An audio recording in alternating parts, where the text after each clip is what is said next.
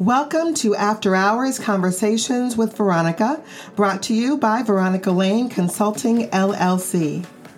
In today's episode, we get to speak to Kristen Shepard. Kristen is the Executive Director and CEO of the Museum of Fine Arts, St. Petersburg, Florida.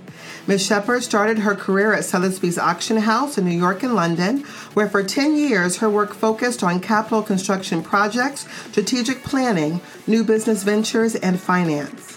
In October 2008, she joined the Whitney Museum of American Art as Director of Membership and Annual Giving, and later moved to Los Angeles in 2013 to accept a leadership position at the Los Angeles County Museum of Art.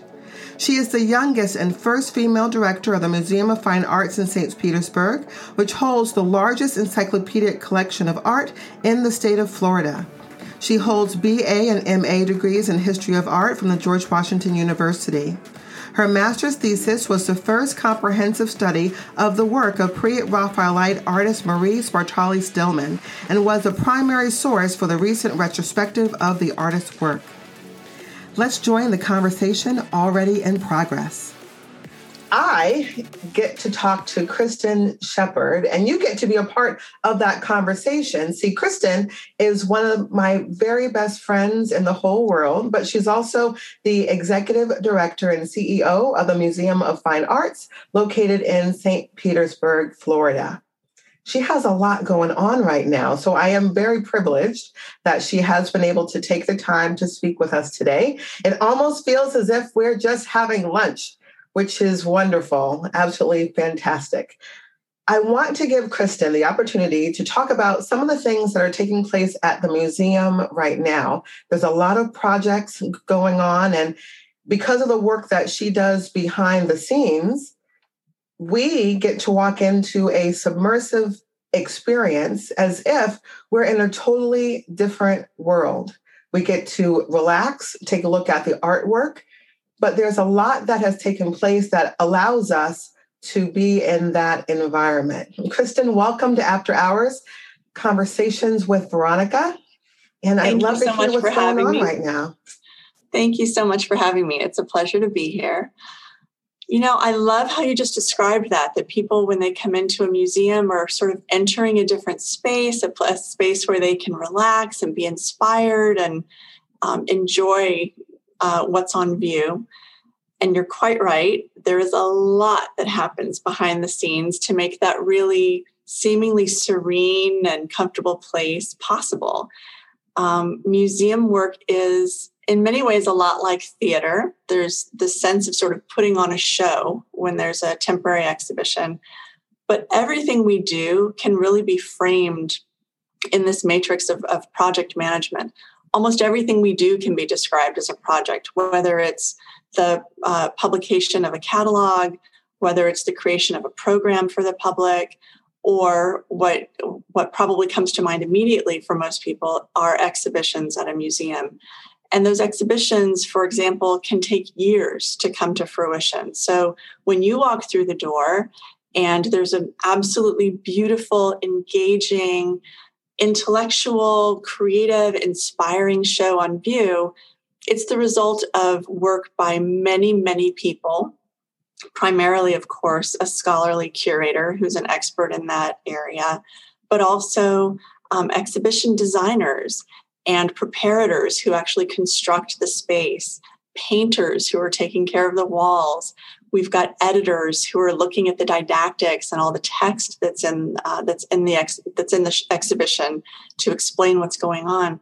There are a lot of people across the entire organization who come together to create that experience, and it often is years in the making.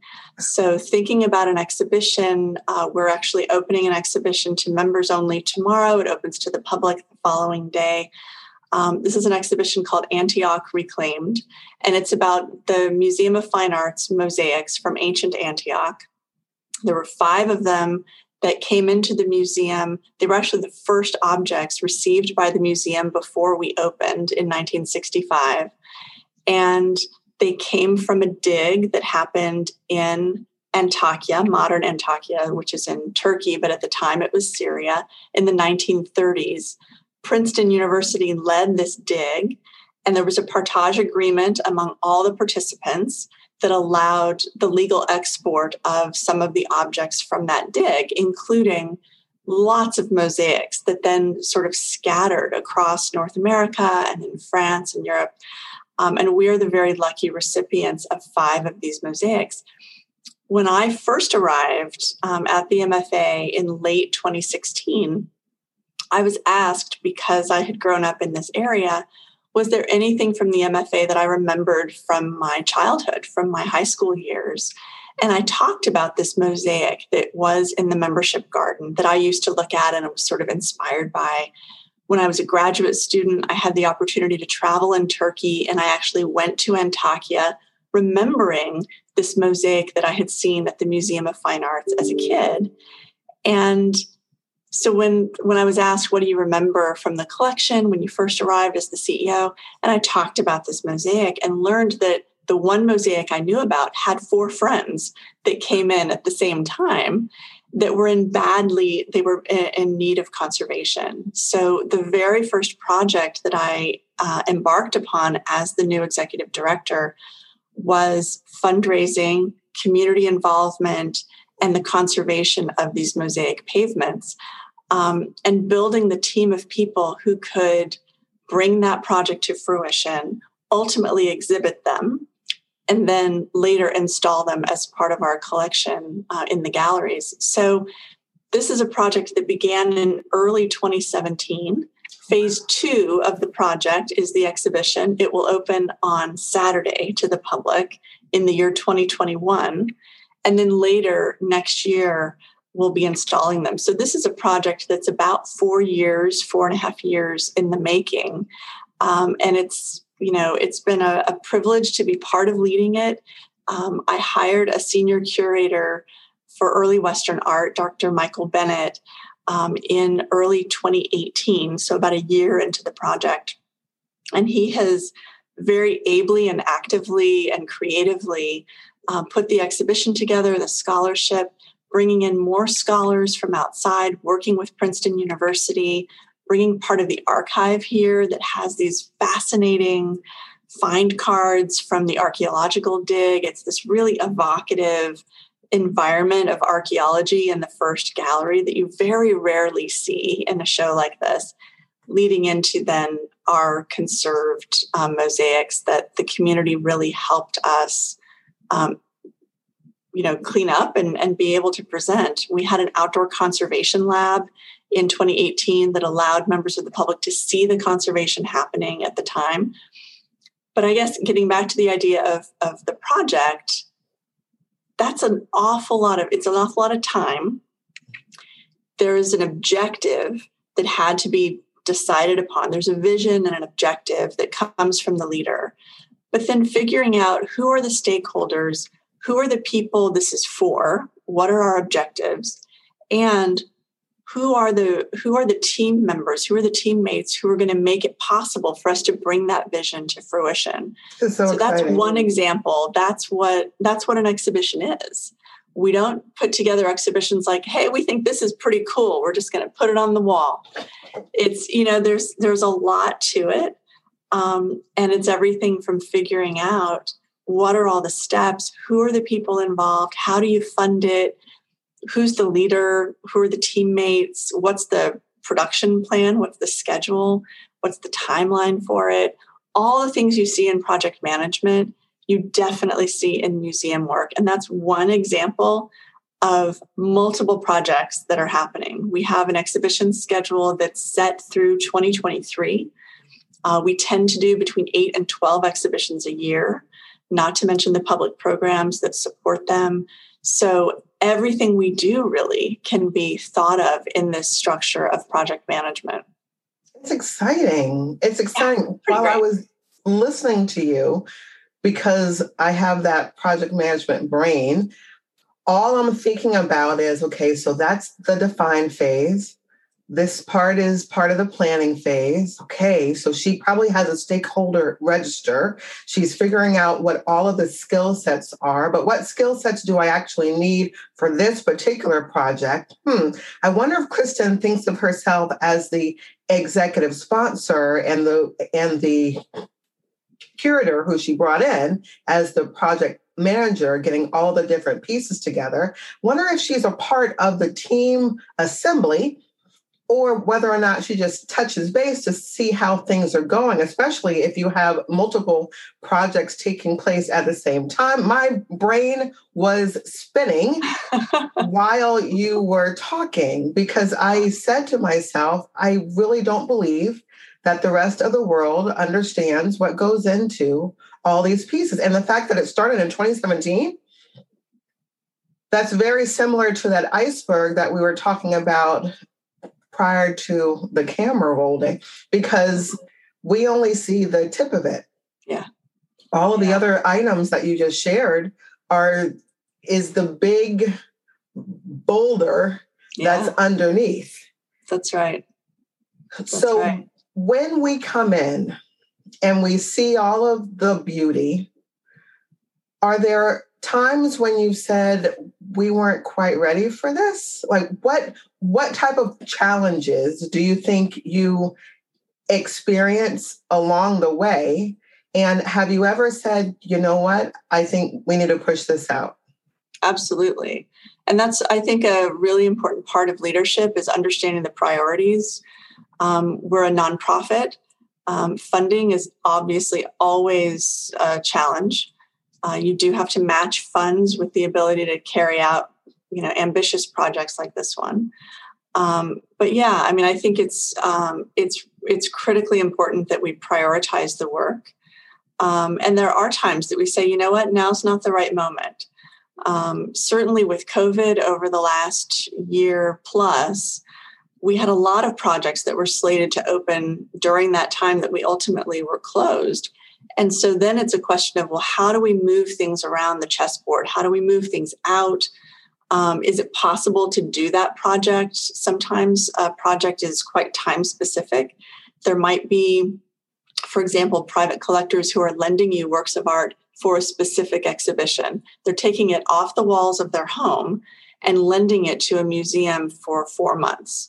If it's touring, it might be 3 venues at 3 or 4 months each. So they're going to go without this work from their own collection for a year or 18 months or something. There was an exhibition that was scheduled to open last summer. We were closed. The lenders, it was almost exclusively private lenders. The entire show was private lenders. And many of them, quite famous collectors of contemporary art. It had already been at the first venue. We were the second and final venue, asking them if we could hold on to their stuff for a little longer so that we could open it and share it with the public in the fall, was ultimately approved, which was great. But there are times when it's like the window has passed, and you have to pivot. You have to be able to be flexible and pivot and agile.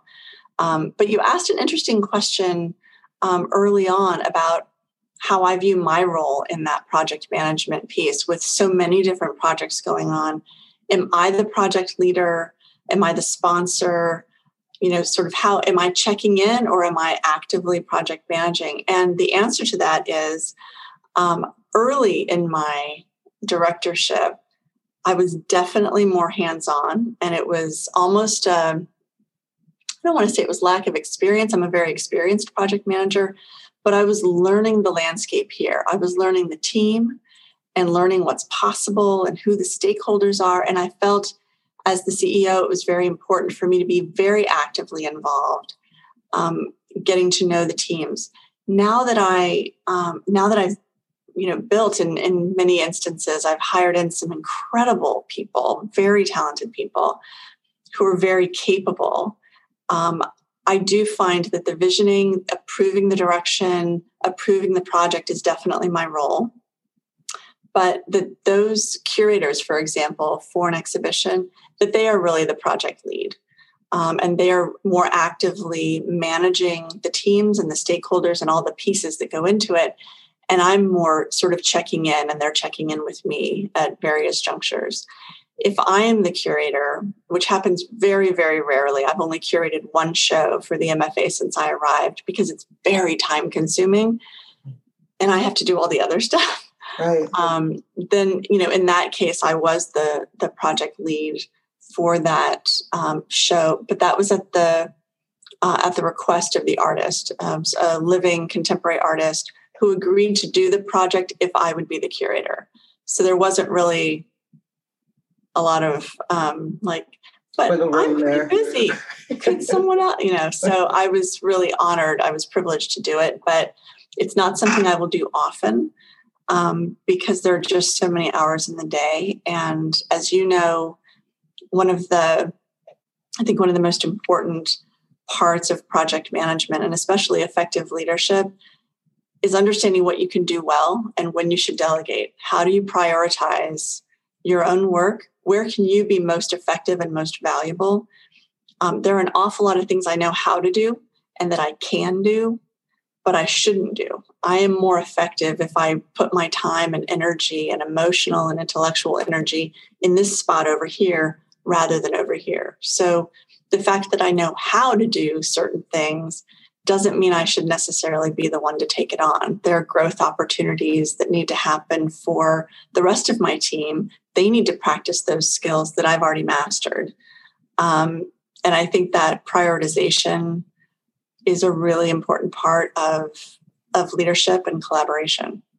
Absolutely, because when we first start off, and it doesn't even have to be in the very beginnings, just over time, there are reasons why we've achieved a particular status in our fields.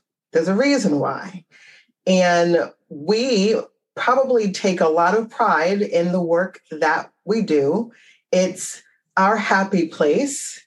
And at some point, we actually have to get more of a benefit from seeing other people rise up and do great things. I could run projects. I've never had a project fail. Projects are my jam. I love everything about it. But I also know that there are other people who also need to be awesome. We usually have at least one person in our lives that taught us something or showed that we had promise. Mm-hmm. And we were able to move forward because of that. When we start off, we're energy receivers. Over time, we become energy givers. We are excited about seeing the progress in other people. And so I would say that tied to what you do, you've actually become more of a project management office within yourself. Within yourself, because you have all of these other items that are taking place. Quiet part loud. 90% of what we do is communicating. 10% is doing the actual work. So if 90% of our time is communicating, 10% is doing the actual work, that means that we have to pour into other people to make sure that not only are they the right people to do it, but do they have the passion on the inside to make it happen? We Absolutely. Could motivate people, That's right. Or we could inspire people. They don't mean the same thing. So when you have a day that you're like, oh my goodness, I know that there's a lot of things that I have to do. I'm just not feeling this. I love my job. I love everything about what I do, but I have to figure out how to get myself going. How do I get myself going? You probably won't be shocked at this, Kristen, but I have a morning playlist. Sure do. I have music that I play to get myself going in the morning. And then I set my intention for the day because I know that now I'm an energy giver. I'm not an energy receiver. So leading the Museum of Fine Arts, everyone's looking to you for the energy that you put out. So how do you inspire/motivate those that come into your space? It's a really thoughtful question. I'm not sure I know the answer. There's sort of a magical mix there. There's an X factor there. And I think it depends on who the person is. I think authenticity is very important. And I think for people to understand and believe and accept that I am ultimately very well intentioned for the museum and for them personally helps me to inspire the kind of high achievement that would otherwise seem very challenging. We don't have unlimited funds. We don't have an unlimited number of people on staff. There's an awful lot of magic that happens here because people care to make it happen. Mm-hmm. And I think my passion and enthusiasm and authenticity in my leadership role is part of what makes that possible. We have, I guess it's not too corny to share this, but one of my management key tools, I think, is whenever I start to lead a team, one of the very first things that I do, and I've done it with the last 3 organizations that I've led, is I lead the team through a series of discussions, almost like workshops, in which we write for ourselves as a commitment to ourselves and to each other what our team values will be. What kind of people do we want to be at work? How are our values going to inform the way we work together, and how we interact with each other and with the public? And going through this process has been really valuable because we are making a commitment to the kinds of humans we want to be as we work together. And celebrating the moments when those team values are really exemplified is a moment that people recognize that collaboration is important, communication is important, being supportive and trusting of each other is important. We're able to do these incredible, magical things because we're actually living by the team values that we all agreed would be our values. So every team I've led, I always say there are 2 values that are my values, and they are, we're not going to debate them. Like, there are very few times as a leader that I say, because I'm the queen and I said so, but this is one of them. This is like one of the only times where I say this is not something we're going to negotiate. So 2 of the values already exist. Let's write the rest of them together. But the 2 that exist first are generosity of spirit. And that means exactly, what it says. It's being generous with yourself too, being generous with others, assume the best motivations in the other people, the people that you work with. But also, if there's a way to extend yourself, if there's a way to be helpful to someone else, you should do it. And also that, it follows that there's just kindness and generosity involved in that. So if someone screws up, your action is not to castigate them, but rather to help them, like to help them over that hump and be generous of spirit. So generosity of spirit is one. The other one is being game. And that's super important. I've decided being game is equally as important as being generous, because being game means you're going to try, like get in there, like bring your best self. Let's be enthusiastic. Let's be positive people. Let's problem solve for it. You may not know how to do it, but the answer, if your game is, I don't know how, but let me try. Let me take a crack at it, right? Like being positive and being game is super important. The worst thing you could be on my team is the person who says, I don't know, that's not my job. I don't do that. Like, right. Or it is what it is. It is what it is like my least favorite thing to hear. Other than a close second is, we've always done it that way. Ooh, hate that. So generosity of spirit, being game. And then the 3 additional team values that the team distilled from a long list of adjectives are being supportive of each other, which also encompasses trust in their expertise, willingness to compromise, that kind of thing. Creativity as a value, very important in this field where we have to sometimes think on the fly and, be flexible, be agile, be creative in our problem solving, being resourceful lives in there. And the last one is being committed to excellence, like being awesome, being committed to being awesome. Best practices, but also like, let's do the best thing we can do. Those are the values that we live by. So when you're putting together a team to run a project or to bring a project to fruition, thinking who the team lead should be is a person who's going to not just exemplify those team values, but bring out the best in all of those teammates by way of accepting those values. So the fact that we're all kind of living under that same value system that we wrote ourselves, I think has helped to coalesce this team faster than would have happened otherwise. I literally did these workshops in the first 2 months of arriving at the museum. And it has been a really effective way for us to celebrate the ways that we work together. And I think, leading a project from that spirit of generosity also helps people who are more junior or earlier along in their professional journey. They're not afraid to mess up. It's okay to fail and it's okay to mess up.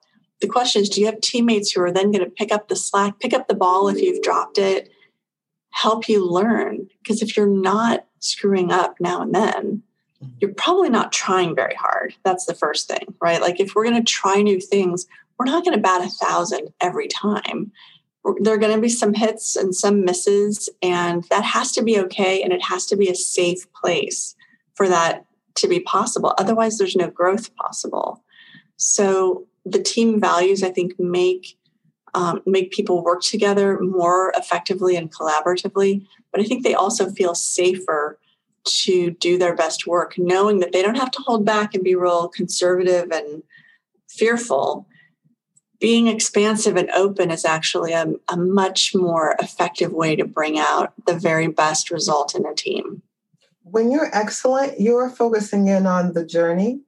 And if you're focusing in on the journey, then you're paying attention to all of the things that you're seeing along the way, which in turn means that you're adding to your toolbox. Mm-hmm. And if you're adding to your toolbox, then when something pops up, kind of like Dora the Explorer in that fantastic backpack, you're able to see all the other things that, you know what, I think this is a great time for us to head into that backpack and find out all the other things that we could potentially do.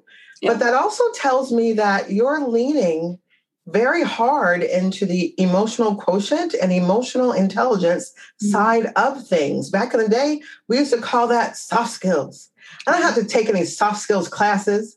I just need to focus in on my technical prowess and move forward with that. But at some point in time, we realize that it's people who are doing it.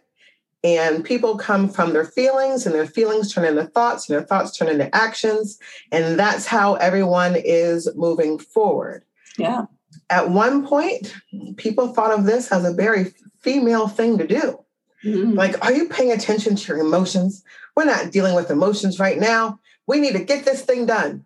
Absolutely, we need to get it done, but there's people getting it done, and we have to lean into that. Now, I know we're not robots, right? We are not robots. And I will say that there are moments in my leadership when I say feelings don't matter. So I do say that, where I say, this is not about feelings. There is no room for feelings in this situation. We have a very clear purpose. We have a clear purpose. And bringing feelings or, hurt feelings or anger or whatever doesn't matter. You have to put that aside and be a professional and, follow the path that we've constructed. So there are moments when part of your EQ is actually saying, no feelings right now. Yes. Use your brain. Like, that's okay. It's okay to say, this is a rational problem. Right now, emotions have no place in the resolution of this situation. Let's not ignore those feelings. That needs to be something that we talk about later. But in the solution right now for this particular kind of issue, being rational and putting those feelings to the side is the emotionally intelligent thing to do. Yes, absolutely. Yeah. I have been called an M&M, that I have a hard candy shell, but I have chocolatey goodness on the inside. Yeah. And having that hard shell doesn't mean that I don't feel anything. I feel things, but I have to make sure, what is our directive? What are the things that we need to do? Who am I working with, right? Because one size doesn't fit all. A lot of people talk about that golden rule: treat other people the way that you want to be treated. It sounds good on paper, But since I'm not all that mushy, if I treat people the way that I can be treated, then other people are going to have their feelings hurt. I need to make sure that I work within their paradigm. I need to work within the parameters that they've put into place. Right. And sometimes that means that I can be full on me, but other times I have to work within their limits. Yeah. Changing that communication style is actually one of the skills you learn as you're coming up in your career. And this is an area where I have failed in the past. I mean, early in my career, I did not change my communication style for my audience. I tend to be very direct. I'm very business-minded. I am collaborative. I am generous. I try to be all those things as well, but I am direct, and not everybody's ready for that. When you come in and you say the answer is 12, and they say, but how was your weekend? And, what's going on in your life? And I'm like, what? Like, you wanted to know the answer? The answer is 12. Like, come on. That's a simplistic example, but I have had a boss whose communication style was very different from my own. And I did not adjust. And as a result, I did not succeed in that relationship until I realized I had to change the way I presented material to her, the way I met with her. We were very, very different personalities. And I think, as you said earlier, 90% of what we do professionally is about communication. Until you're sort of tuned in and empathetic to the other person's communication style, their own needs, where they're coming from, you can't be as effective working with them without that sense of empathy. You have brought me so much joy today. So much joy, because having this conversation with, one of my besties, true, but also the fact that our conversation also leads me to believe that we need a part two. We need a part two because there are so many things that I still want to cover, so many conversations about being successful. Like I had stated, we have known each other for a really long time. We should say what the number of years is, because it's a lot. Did you do the math? Did you do it? I didn't, I'm afraid. Okay, I didn't do it. But we'll just say sophomore of high school. We'll just do that. And it doesn't matter. And that was just like a couple years ago. Just a couple. Because we look and act just... Should I lean in? Do you see my gray? So I just know that there are so many things that could be of use to other people who are coming up. It was as if we were raised together. And based on that, I know that when I started off, I would be really shocked to think that the communication style that I had then hasn't altered at least a little bit.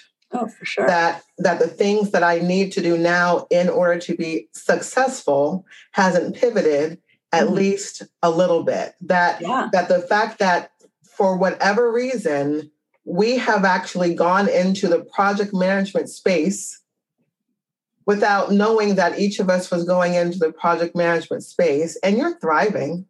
This is, I absolutely adore going to the museum. I can't wait to bring my son, because now I don't think that he's afraid to be outside. So yay. Yay.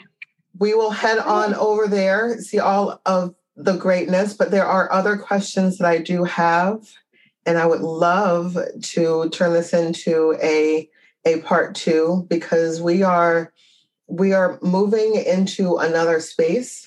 We are moving into another year. And I say moving into because it's as if in March, it was as if from March to March. Mm-hmm. Yeah. It was as if we were either on pause or we were in a self-analytic role and figuring out how it is that we're going to move forward. And that by itself is project management. How are we going to get to that next place? What are the objectives that we have? Who are the people who are going to bring along with us on our teams? Also, what have we learned in the last year, right? What are we taking from that year that was so strange in so many ways? What did we learn from that? And what are we leaving behind as a result of that experience? There's every challenge is an opportunity to learn something and make things better. There's an awful lot of good stuff that came out of this COVID crisis. There's obviously a tragedy and disruption and terribly sad and awful things that came from it as well. But I think from a tragedy and a crisis like this, there's a lot we've learned, and there's a lot we can carry forward. And if we refuse to learn from it, we're missing an opportunity for betterment and to make something positive of that time. So I'm certainly still on my journey. I am young in my leadership. I am farther along the path compared to some, and I am not as far along the path compared to others. And I think that journey in leadership is very evident in project management because it's a lot about leadership and communication and consensus building and bringing great results at the end. So I think I'd be happy to do a part 2. I feel like there's a lot I can learn from you as well. And I didn't get a chance to ask you any questions. So I'd be happy to do a part 2. That'd be fun. Excellent. I'm excited. I'm excited about that. Well, I would love for you to have the opportunity to share with our listeners what's currently going on, or where should they look for more information about the affairs of the museum so that they'll be able to head out there and partake. Absolutely. So our website is mfastpete.org. We have recently renovated our collection galleries, which are spectacular. And there are some incredible loans from the Art Bridges Foundation in our collection galleries right now, including works by modern artists. It's mostly 20th century artists. And it's very, very exciting. We are really committed to presenting traditionally underrepresented artists. And these are some of the masterpieces of the 20th century, from women artists, Black artists, self-taught artists. We're very excited about those. We have a show, as I mentioned earlier, that opens on Saturday to the public. It's called Antioch Reclaimed, and it's about the story of these incredible ancient mosaics from ancient Antioch that are part of the MFA's collection, and that adventure story of the archaeological excavation in the 1930s. So that is opening on Saturday. And later in the month of May, we will have a show called Skyway, which is a contemporary collaboration across 4 museums in our area: the Ringling, the Tampa Museum, and USF Contemporary, along with the MFA St. Petersburg. That is a collaboratively curated exhibition of local artists from our region. So it's showing fresh, incredible contemporary art from artists in our area. And that's a project, let me tell you. You're going to curate a show collaboratively across 4 museums. That's an interesting case study. Understood. And I can't wait to see it. Well, I am absolutely blessed to be able to spend this time with you. I thank you very much. And I applaud all of the work that you've done up until this point. I know that there's only fantastic things in the future. True. Well, thank you, everyone. Thank you for our listeners. Thank you for coming to After Hours Conversations with Veronica. And have a great day. We will see you next time. You've been listening to After Hours Conversations with Veronica, brought to you by Veronica Lane Consulting, LLC.